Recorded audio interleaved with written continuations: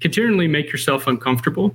Like put yourself in situations when you're the little fish where you're still learning, you're still growing. And someone said it, they said, yeah, you can be wrong 50% of the time and still make a fortune. And I really like that quote because it's like, just fail a bunch, just do it. Like stop like dilly-dallying and just go do it and learn in the process. Because if you don't fail, you don't know what you need to learn or what comes next. This is the Paul Gough audio experience. Whether you call yourself a PT, a physical therapist, or a physiotherapist, and wherever you're listening to this right now, this is for you. It is me revealing everything I can to help make you a more successful business owner. Thanks for listening. It means the absolute world to me. All right. So here we are, another episode of the Physical Therapy Business School podcast. It is, it's exciting to be here. We've got a very special guest today as well, all the way from California, and we're going to get into what is, I believe, one of the best success stories of the physical therapy community over the last 5 years, maybe it's 10, maybe it's longer. We've got Kevin Vandi with us, and we're going to talk to Kevin very shortly. Competitive Edge PT. He's the founder of Competitive Edge PT and Competitive Edge franchise. So we're going to talk about both of those success stories. But first, let me say hello. If you are listening live, it is great to see you. We've got people coming in on Facebook, and we've got people on YouTube live. We've got people on LinkedIn live. I can see coming in as well. Feel free. It's very interactive. You can answer or ask your questions, and myself and Kevin will do our best to answer them for you. We're in England, or I'm in England. Kevin's 8 hours behind in San Francisco. And right now, there's not many days that I can say this, but it's probably hotter here than it is in most places in the United States. England is 100 degrees right now, and it is in meltdown. It is hilarious. We've had flights cancelled because the tarmac on the runway is melted. So quite literally, the runway is melted. Trains have stopped. Schools have stopped. Sports have stopped. Like everything has stopped except the Paul Gough enterprises. We're all at work. Everybody else is in beer gardens and in the pub, but we're having the time of our lives. But it is great to be here today. And just a quick mention as well, obviously for people listening on the podcast, we've got a massive event. Speaking of heat, we're going to be in Orlando October 6th, 7th, 8th, and 9th. Head over to ppmlive2022.com. Don't miss this. Tickets are selling very, very quickly. I think we're past 70% capacity already for the main room. We're going to get 300 of you together. I know Kevin's going to be there. As are many of the top, most aspiring PT practice owners, not just in America, but in Canada, in the UK, in Ireland. Where else have we got? Abu Dhabi, Denmark, and Spain coming over as well so far. So we're going to have a pretty cool, and Australia. We've got somebody coming over from Sydney. So hope to get one or two more over from Sydney. Damon John is live on stage, as is James Lawrence. James Lawrence, the toughest human on the planet, 50 triathletes, 50 triathlons, 50 states, 50 days.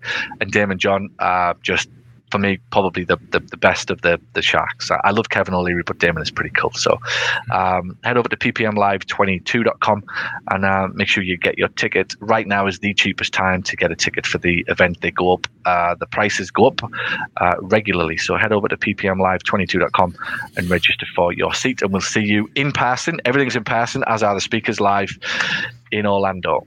In October, where it will be probably just as hot as England. It's funny. Everybody says to me, Kevin, it's all right for you. You'll be used to this. And I say, no. We have this thing called aircon in the United States, which hasn't made its way to England yet. And this is the freak once every 10-year weather where nobody's ready for it.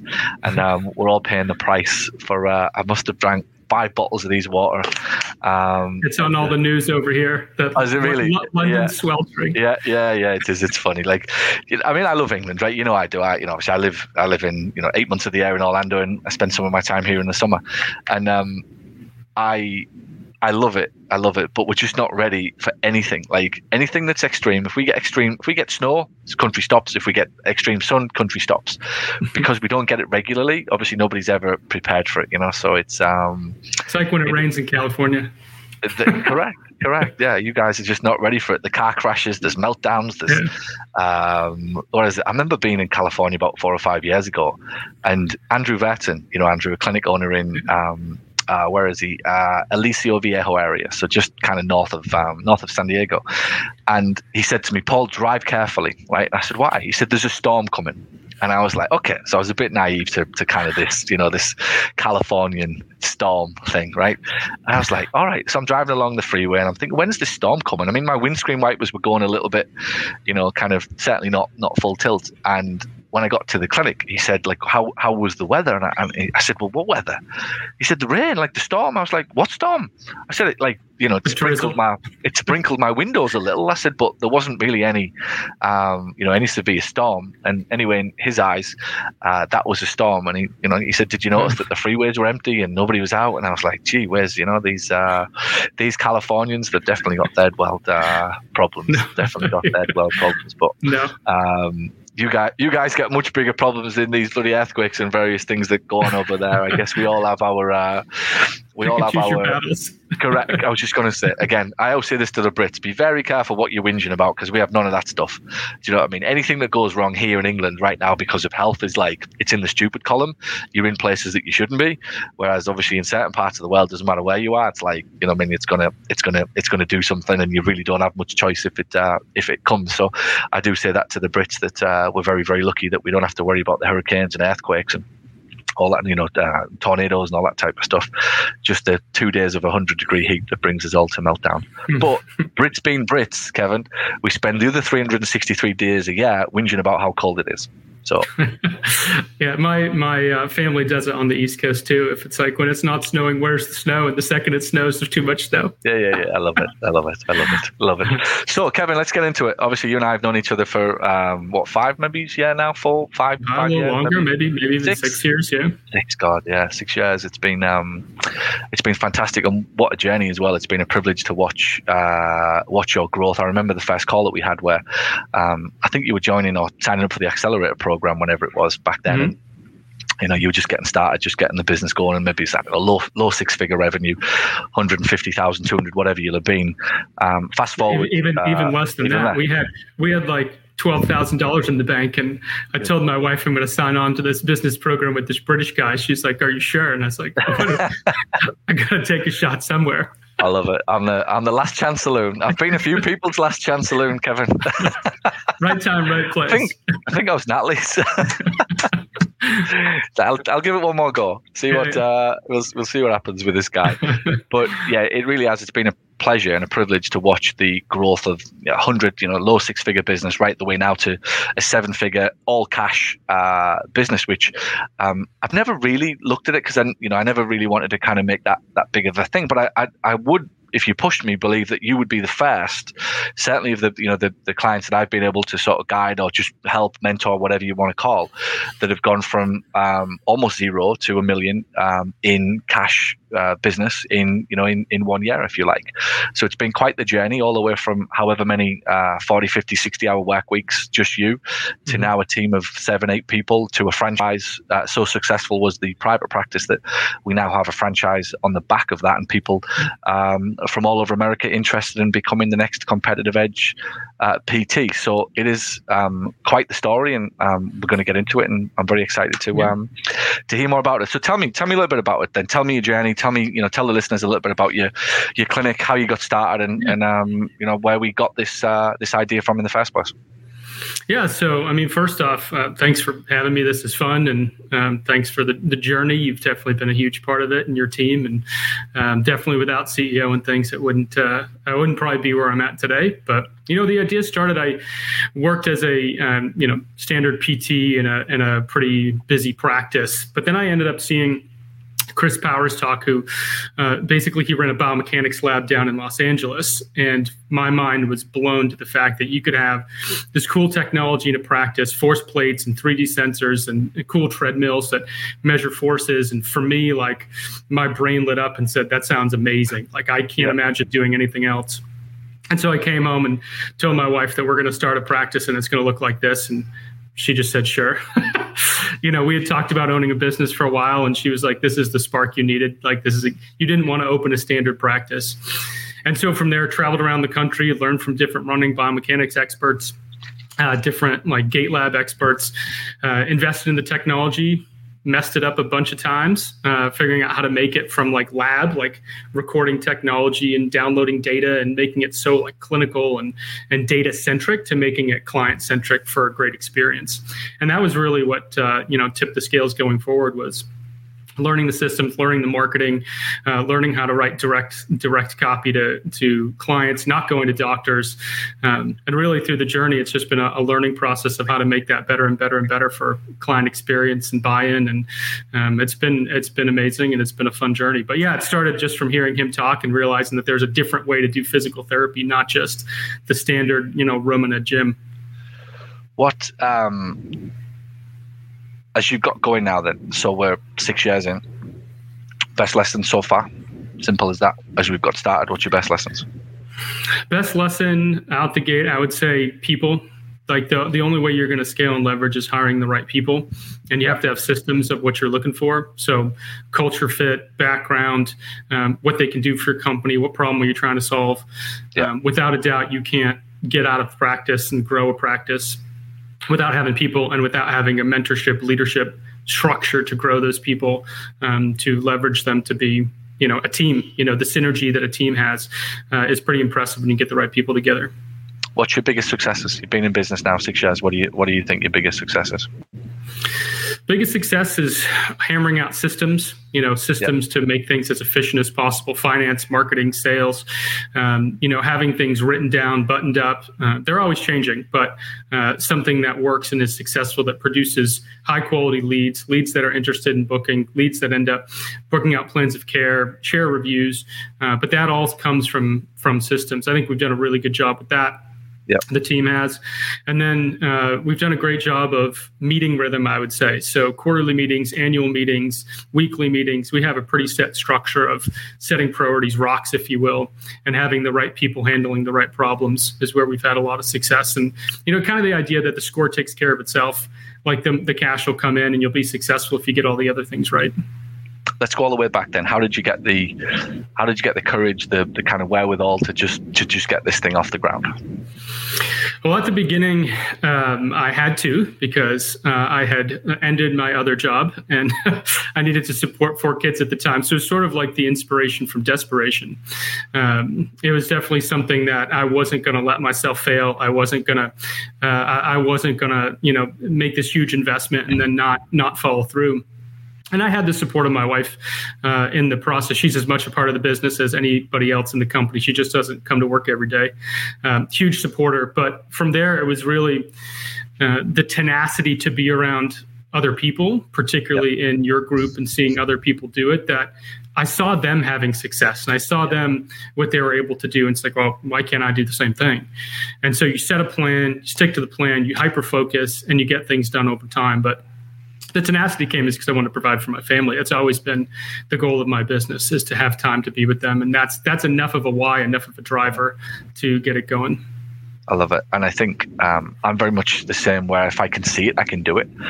And a lot of belief, I think if you really focus in on that, there'll be people listening who are a little lost and not really sure of the direction that they want to go in. They kind of have a vague idea of the outcome that they want.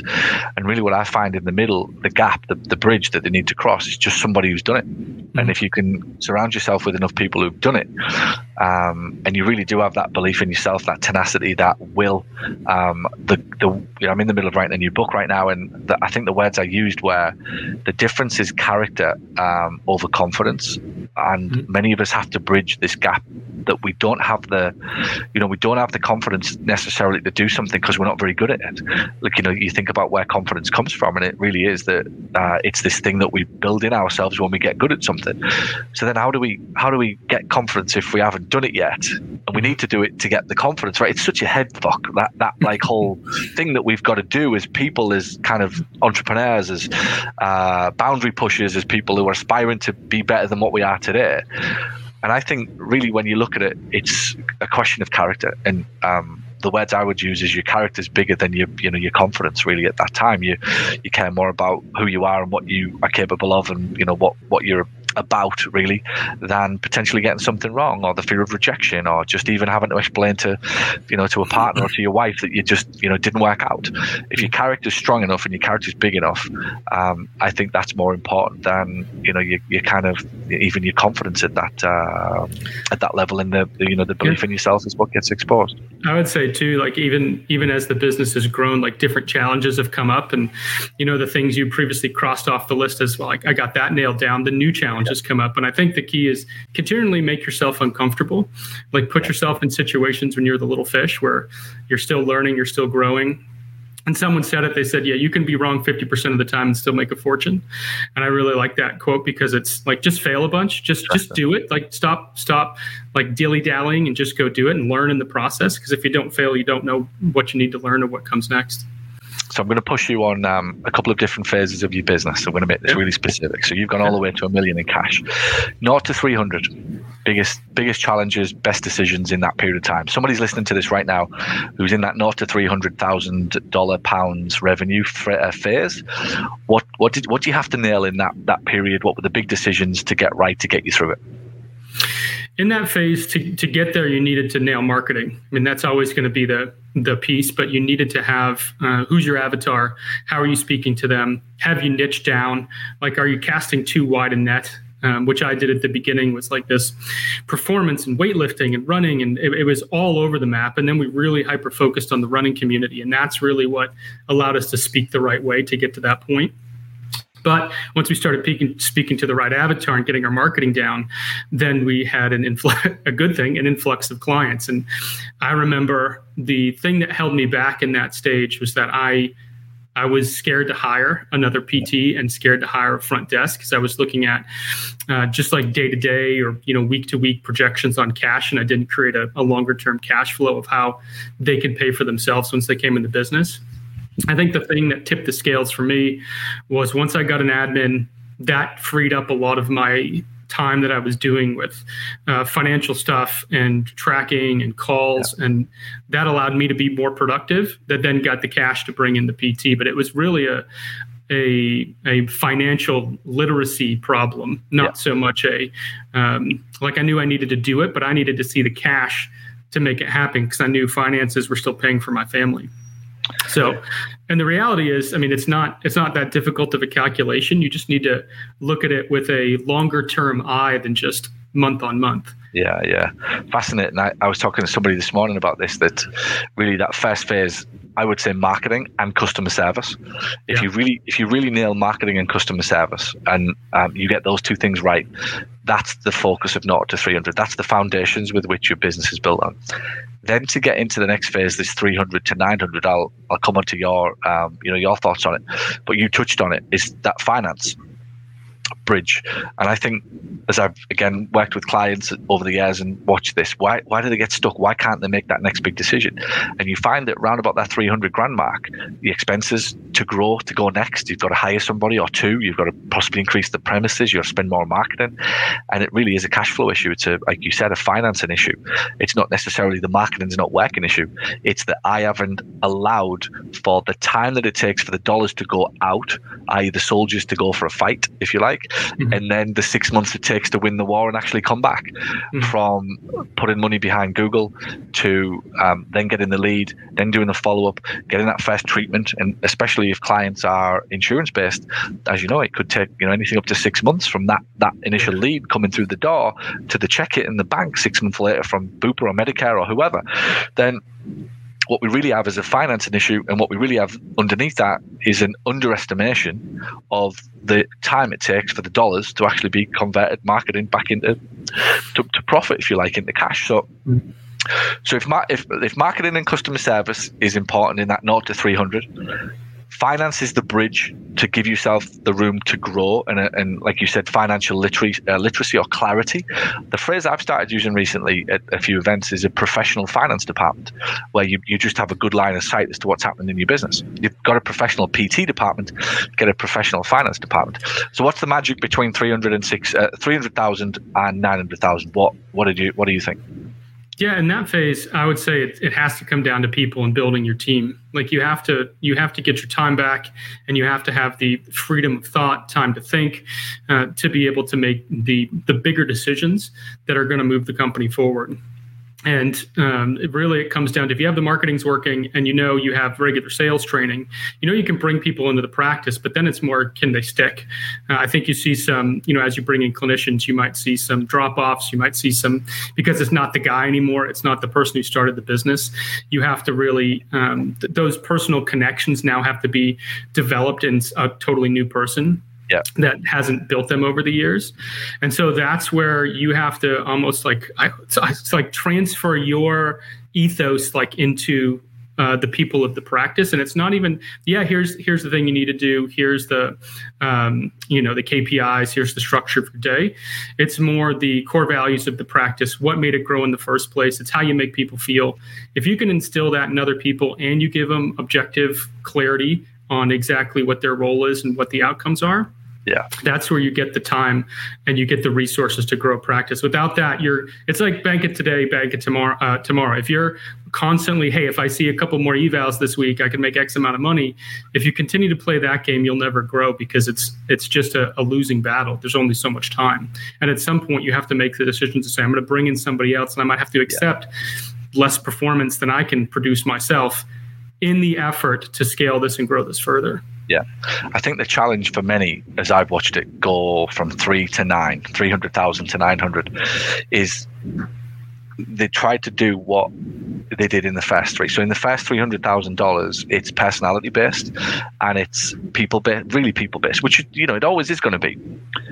But the problem is you can't always scale people's personalities. And I think that's what tries to happen, is we rely upon, that's when you hear people, I'm worried about my rock star PT or my superstar PT leaving. What they're really saying there is they're worried about their personality walking out the door. And, if you pushed me on it, and I hope nobody's listening, but if you kind of pushed me on it and you said, right, who would be the one I would be worried about?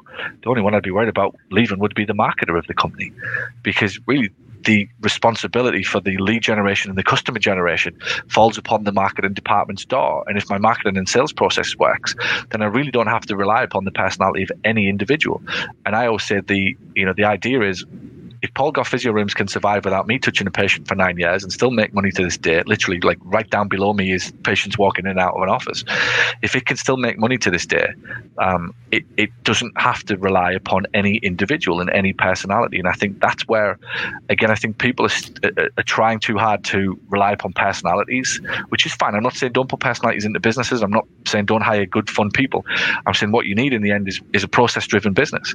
That if that's if you don't achieve that, you're always at the mercy of a personality that you might have to keep for longer than you wanted, or B, when they walk out the door inevitably because they want too much money or they just move across country, then you lose with it the patients, the referrals, the Rolodex, if you like, when what we needed more than anything was a referral process from lead generation, Google, Facebook, newspapers, doctors, whatever it would be. Doesn't matter who the treatment is, as long as they're competent, as long as they're fun, as long as they're polite, and you're not going to not hire these people anyway. My theory on where people are getting stuck is that you're the master of processes and probably as good as anybody I've ever seen, and it's no coincidence that you breezed through that that 300, other than probably COVID for a little bit, which most people got a little kind of stuck. It was just a constant climb for you all the way to $1 million. Yeah, and I would say it's as much me, it's probably more my staff, like having the right people that are more organized than I am. I might have the the ideas and the higher level outlook on what the situation is, but they're organizational masters, and they keep me in check a lot of times. But you need to have a system in the first place, and you need to have like the whole customer life cycle from initial contact all the way through. Each person needs to know their role and know the number or a couple numbers that they're directly responsible for. Yeah, love it. So what levers to move to change those numbers? What's the challenges? What have you run into as you look to be less involved in the business? The challenges are always one, legacy clients, people that I've had literally since day one that know my family, know my kids. I think that personal connection sometimes is so strong that you don't know You don't know if someone wants to change because they're so attached to you. But we've navigated that through multiple conversations, sending them emails about the growth of the practice. Really, I think someone at CEO said it, that really they're as excited about the growth of competitive edges as I am, because they were there when it was one table and a squat rack and not much going on, and they've seen it grow and seen the family grow. And I think as long as you tell that story, I think things are okay. But that's an initial struggle. But then, as you begin to step out, I think my thing becomes, what are the priorities of everybody else that needs to replace what I was doing within the clinic and replace, the things that I was managing. So ops manager, people need to have more decision autonomy. So here's the outcome. If you need a big decision made, I'll make it. But in general, to go faster, you guys can make these decisions, and we'll talk about, whether it was a good decision, a decision that maybe could have been different, and creating that decision autonomy and what are the boundaries to it so that the company can move faster. I think those are the places we've worked on as a team to make that happen.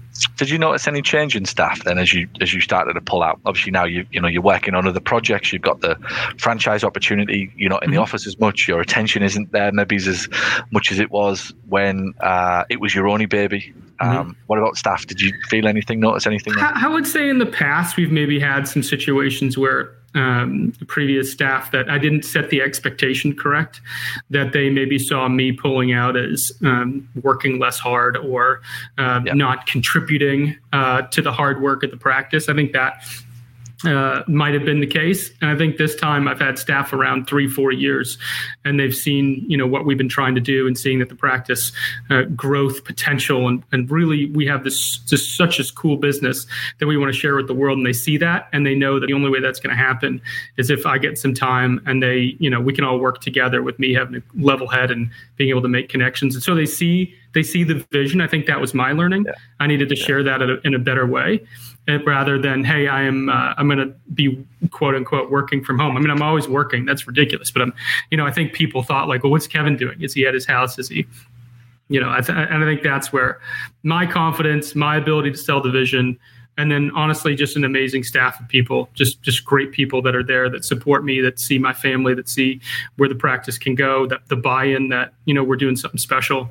I think that's really the magic that happens over time. And it's just me being a better communicator, learning how to do that over time. I've just wrote this down. I think there's one word that goes with, and this is massively overlooked and should be spoken about a bit more. But when a practitioner wants to step back from patient care, the word is guilt.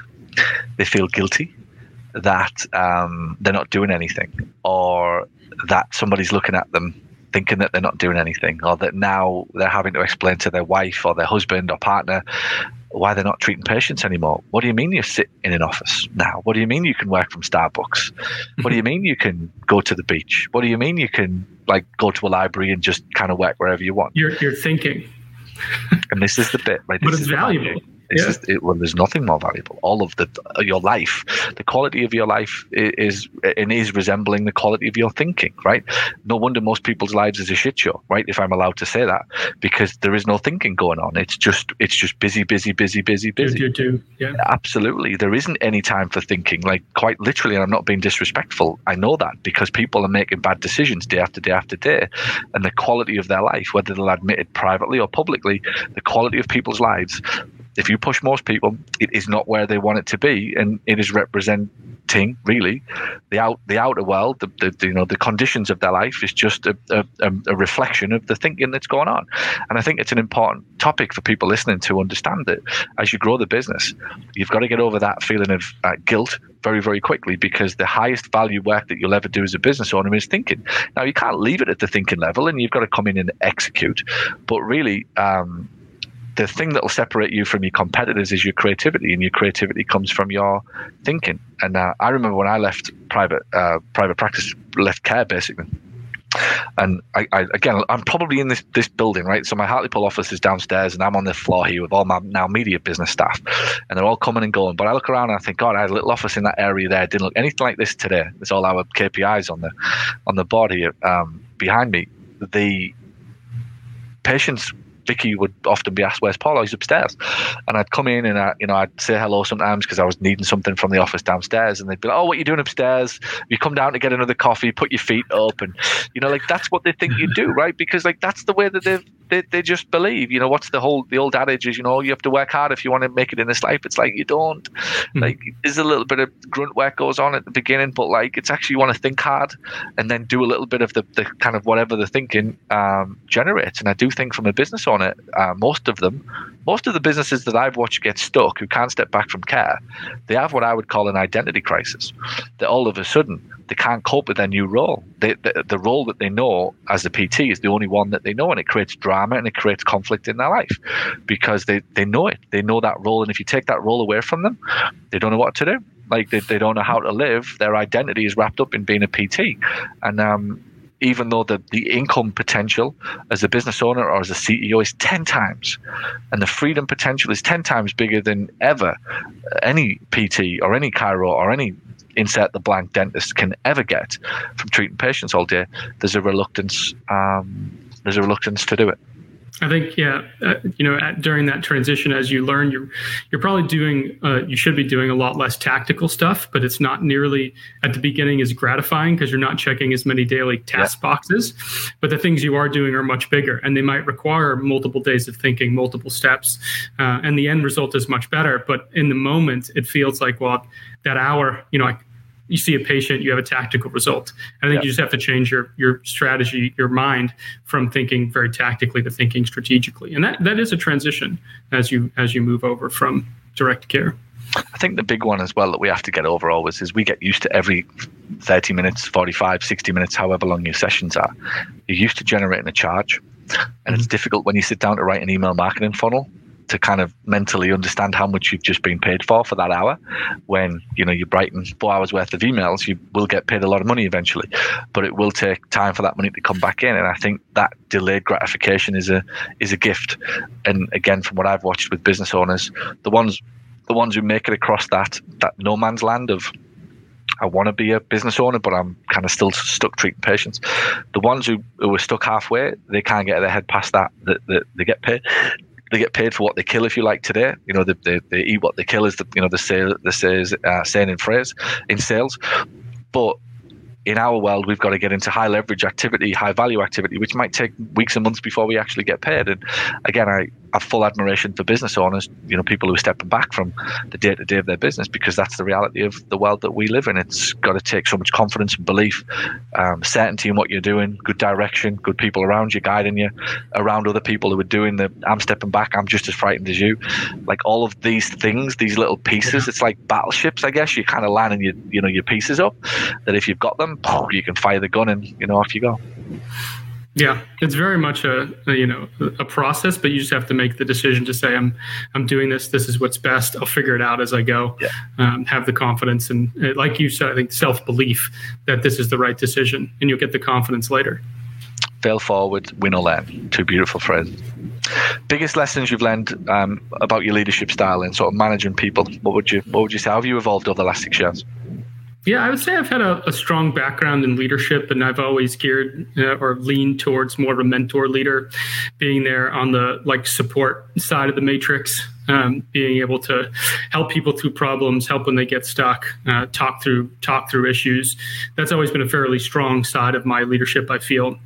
And as time has gone on, and I've needed people to be reach their potential, to be as autonomous as they can be, I've definitely needed more of the accountability, candor side of my leadership, to be able to be direct, to be able to have set objectives, to kind of corral my own thinking, to give the right outcome, and not be so scatterbrained of I want all these things, but I can't focus. Yep. And so as you get great people on your team, and as you develop systems operating within that system to make sure that you're setting the direction of the ship, you have the right outcomes in place, and then you have the right accountability and scorecard conversations to make as much success as possible. So I think that's where my leadership has had to change over time, is giving people the trust, the autonomy, letting them do more in the business, things that typically I would be initially terrified to not touch, things like finance, putting money in the bank account, moving money around, but having the right systems and people to say, no, Like that's something that you can do that, is going to free up my time in this area of the business. But yeah, it needed to move more towards the accountability candor, but still with high support, high challenge, high support. Learning that balance, I think, is something that takes time, but you just have to get at it. And one-on-one conversations, staff meetings, quarterlies, annuals make a huge difference in keeping everybody rowing in the same direction. 3 things I'm going to push you. Give me 2 or 3 things what are the attributes, skills, or just characteristics that you think make the best business owners? What do you need? Integrity. Like you just have to do what you say. I don't like the phrase like do as I say, not as I do. Like walk the walk, be there with your team. I think you have to have tenacity. Like you definitely have to be willing to push when you need to push, but also the tenacity to seek out experts, seek out mentors, seek out continual learning. Identifying yourself as a lifelong learner versus someone that says, I could say, well, hey, I've been successful, I'm good here, but that's not going to satisfy me for the rest of my life. I'm looking for the next challenge. And honestly, I think the last part is you have to have trust. I think you have to trust the people around you. If you're always scared that someone's trying to stiff you, or people are out to get you, or people aren't going to be as good as you, or the situation they're treating is not going to be as good. If you don't have that trust, there's no way that you're going to be able to develop a team that's going to give you the freedom to grow a business. And honest conversations, good conversations, supporting people when they need it, pushing people when they need it. I think that all comes from having a trust-filled relationship. Fantastic. Yeah. And I think all roads lead back to trusting yourself. Definitely. That the ability to trust somebody else comes from the ability to trust yourself. I always remember, I love your story about learning as well. And you can just tell, I do think life is, there's challenges and there's certain things go on and, health issues that are just going to strike you from behind or blindside you. Like, take all of that off the table. Other than that, I think people make it a lot more difficult for themselves because they just don't commit to learning. And, there'll be people listening to this podcast who for 10 years have done their own thing and haven't done much and really haven't been around smart people and, haven't really committed to growth genuinely. And yet, the people that are winning in business, they've got one thing in common: they're committed to learning. It isn't just at the podcast level, at the book level. It's I'm going to action some of this stuff. I'm going to make some mistakes. I'm going to eat some crap. I'm going to get my heart broken. I'm going to fail forward. I'm going to smash into a wall that I didn't even know was there. And I'm going to pick myself up tomorrow. And I'm going to go again. And it isn't really that difficult to spot the behavior patterns of the people who are successful.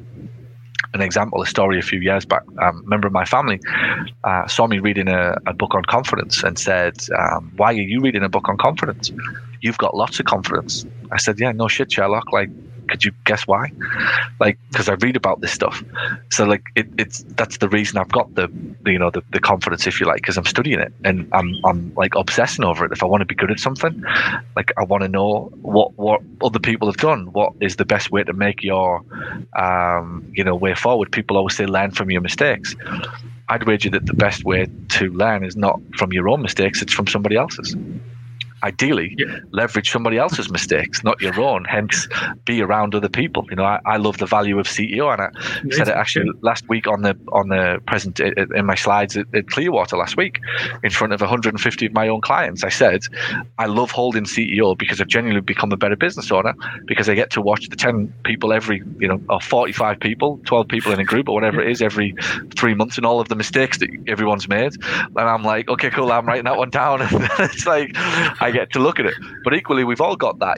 I'm just kind of in the position to get paid to kind of watch everybody else to make the mistakes. But it's because of that we've all put ourselves in positions that we get to learn from other people's mistakes, and therefore we hopefully, when we fail, we either fail faster or we fail and get back up sooner. And we're all going to make mistakes, but that's really what separates us. I think that's the last phrase, like fail faster. My things I've had to learn is I tend to want things buttoned up, and and I can be like, hey, I want this to come out perfect, and whether it's an ego thing or like if I'm going to put this out and my name's behind it and I need it to be just so. And over time that's changed to where it's like, no, just get it out and figure out what's wrong. But you had to learn to be that uncomfortable. You have to learn to accept failure as part of the learning process, because if you don't move fast enough, and you end up waiting and building this amazing thing that then doesn't fly. And you had one shot instead of having 20 shots in the same process.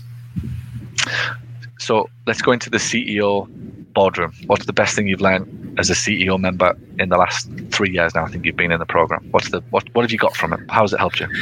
Well, there's lots of things. I don't know if I can distill it down to one thing. I feel like every time I go, I have like 18 pages of notes that take an entire 6-hour flight back to California to distill down. I remember telling you this, right? I remember the day you signed up for CEO, you called and said, well, are they all in Orlando? And I said, why isn't it in Las Vegas? It's supposed to be in Vegas. That's what you said. That's right. You said, why isn't it in Vegas? I said, look, it's in Orlando. And I said, but that's good for you, right? And, I immediately turned it. So this was my, Paul in his sales and objections handling mode. I said, but that's good for you, Kevin, because you're the lucky one, right? Now you're thinking, how am I lucky? Like all these other suckers are like an hour away or whatever. I said, you're the lucky one because you get all day the next day on a flight to be able to digest and summarize all of the things that you've just learned in those 2 days. And it's always the day after that is the most important in these meetings. Yeah, it definitely has been valuable on the flight home to have that dedicated, constricted time, if you will. You can't distract yourself too much. But in terms of lessons, I mean, there's lots. Systems for sure. I think if you don't have systems within your business, systems for sales, marketing, recruitment, hiring, KPIs, meeting rhythm, if you don't have that, there's no way you can scale a practice. You only have what you're able to push, really hard to do so. I think the other thing is knowing that you're the business owner, like just having confidence that this has to serve you and your family. If you're just in business to make money, that's not enough. You're going to drive yourself crazy and not have time. You have to create a structure where you're in the most optimal environment for thinking, learning, growth, potential, leading people, but also be able to go home at 5 o'clock at night, have dinner with the kids and not be a jerk and not be, thinking about all these different things and distracted, but to be able to stay focused. Creating that life is within your control. The business does not have to control you. And then finally, I think I've said it throughout, is leveraging people. I think that's the scariest thing people have, is hiring your first employee and then, hiring maybe when the finances aren't exactly there yet, but the trust that the long game is going to win out. And getting that hiring process right takes time, but you definitely need to leverage the power of having a synergistic team. I think that's, if I had to distill those things, I think that's what got me from where I was to where I needed to go. Systems first, then the people, and then, the ability to trust them to push harder, make decisions. Fantastic. So I'm going to push you on this. What I think, and I said it earlier, is probably the most exciting franchise opportunity that I've seen, and I get wind of a lot of these types of things. So tell me about Competitive Edge PT and the opportunity for anybody listening to this podcast to potentially get on board with what you're doing. Look, there's no suggestion at all that you will also be a 7-figure clinic. However, it's the model is proven, right? And this is what I love about what Kevin has done. He's genuinely gone out there. He's built his own 0 to 7 figures, all cash practice around the running industry, and so successful has it been. And I've been in the room and kind of been around when this little idea was kind of introduced a few years back, that there was a clamor of people wanting to know how he did it and kind of get on board with what is happening over there. So we're at that point now, and people are obviously getting in touch, and I know you're kind of really starting to grow this franchise side of the business now. So tell us a little bit more about that, and then where people can get in touch and find out more information about it from you. Yeah, for sure. So Competitive Edge PT, it's a unique model in the sense that we have such a niche population in the running and sports community. And that's typically a place where you have to be at a research lab, or you have to be part of a research university. And it's very lab oriented with the tech. And so they get the data right, but they don't get the customer service people side right. And what we've done over the years is we've really hammered out the marketing, the sales, the systems to be able to reach out to that niche population that are starving for data, for analysis. I mean, that Apple Watch, Garmin Watch, everybody's tracking fitness data. Yeah. And we've been able to take that model and bring it into a cash-based physical therapy world where you're able to make PT fun. It's very different from, a standard practice. Here you have TVs and tablets and bar graphs and sensors. It's super fun for clients, and we've had tons of great reviews. And basically, we've been able to take that and create a system of operation that allows that business to thrive in terms of the Google ads, the Facebook marketing, the community marketing, how to get in touch with local teams and running clubs and triathlon clubs. how to build your sales pipeline that targets that niche avatar of runners and triathletes, and then finally how to take them through a full plan of care, how to optimize your finances. We've done all that and buttoned it up so it's plug and play for each member of staff and for a business. And we're excited to share that with people that want either an investment opportunity as a second business, or someone that's looking to be an entrepreneur, thinking about starting a business, loves running, wants to get involved in a population that's probably going to continue to run and continue to grow as people get healthy and stay healthy. And they're looking for a way to go fast, not have to recreate the wheel, learn all the things I did, go all the conferences and spend the years growing a business. We have a plug and play model that can get you going fast and quickly. Plus, you're going to get the support of me and my staff. One of the reasons I want to do this is I love being a mentor for my current staff, but I also want to be a mentor to help other people grow their businesses. So those people that, come on early to our franchise system, you're going to get me, you're going to get my full attention, you're going to get my full passion, and we're going to work together to do something special. I love it. And anybody listening, I've known Kevin 5-6 years, and I can tell you I'll be careful of the phrase I use, but there's not many that I've met that I wouldn't just want to hang around with. He's the most just decent, honest, kind, just good all-round guy. I would trust him with everything I've got, and I couldn't give him a higher endorsement than telling you that if you're even remotely interested in what he is doing, reach out to him and have a conversation. It's a great opportunity. He's gone through the school of hard knocks for you already, and he really, really is a good guy when it comes to how much he cares about his team and his people, and the time he commits to his extended family, shall we call it, not just his rather large family. My family's also extended. I've also got to throw in that people might not have picked up on the fact that Kevin does all of this, travels all over the US to these events, and runs his own 7-figure business and a franchise, as well as raising 5 kids. That's my wife. She gets most of the credit. I would not be able to do it without her. But it really is a good.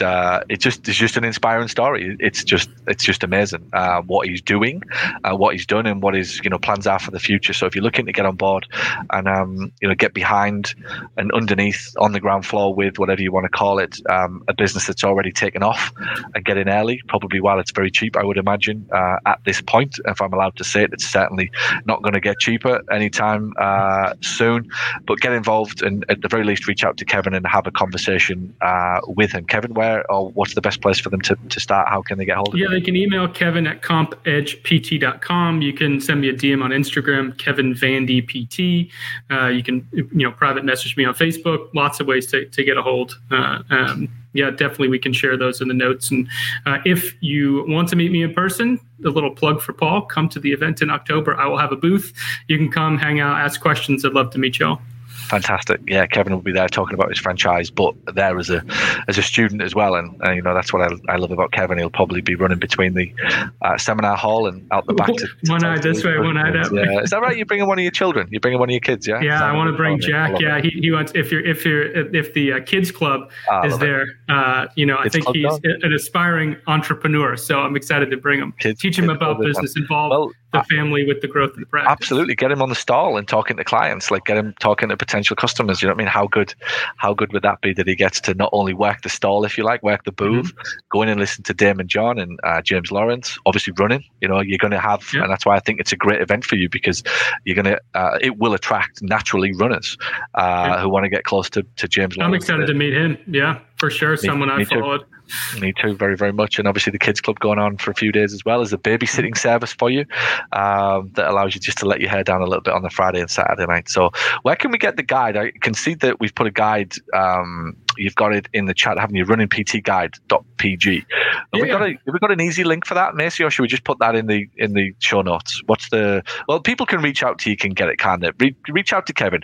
I don't even want to start reading out, what is it? Competitive Edge physical therapy.lpages.course. We definitely need to fix that one. We'll get it. We'll fix that one, but just to know that if you are listening and you want just reach out to me. There's a guide basically on how I started a running based cash practice, and how you, if you're interested in learning about running biomechanics and learning about creating that niche, authority and niche expert level status in your town, that guide's going to help you get started. I'd love to send that over to you. Amazing. All right, Kevin, you're an absolute superstar. Congratulations, and I'm genuinely excited for what's to come for you over the next few years. Thank you very much, Paul. This is exciting. Thank Great you. to have you. Thank you. Cheers, Kevin. Bye. Bye. Thank you for listening to Paul Goff's audio experience. If you're brand new to Paul's world, head on over to paulsmarketingbook.com, where you can get started with his #1 best-selling marketing book for physical therapists. Or if you've been listening to the show for a while, you like what you hear and you think that you could benefit from this type of help to accelerate the growth and profitability of your practice, reach out to Paul's team at paul@paulgoff.com and tell us exactly what you're looking for. And by the way, if you know someone who would benefit from today's show, please share it with them. And if you've got any questions that you want answered, tweet Paul @thepaulgoff using the hashtag AskPG. You can also find all of these details over in today's show notes. Alright, until next time, have a wonderful day.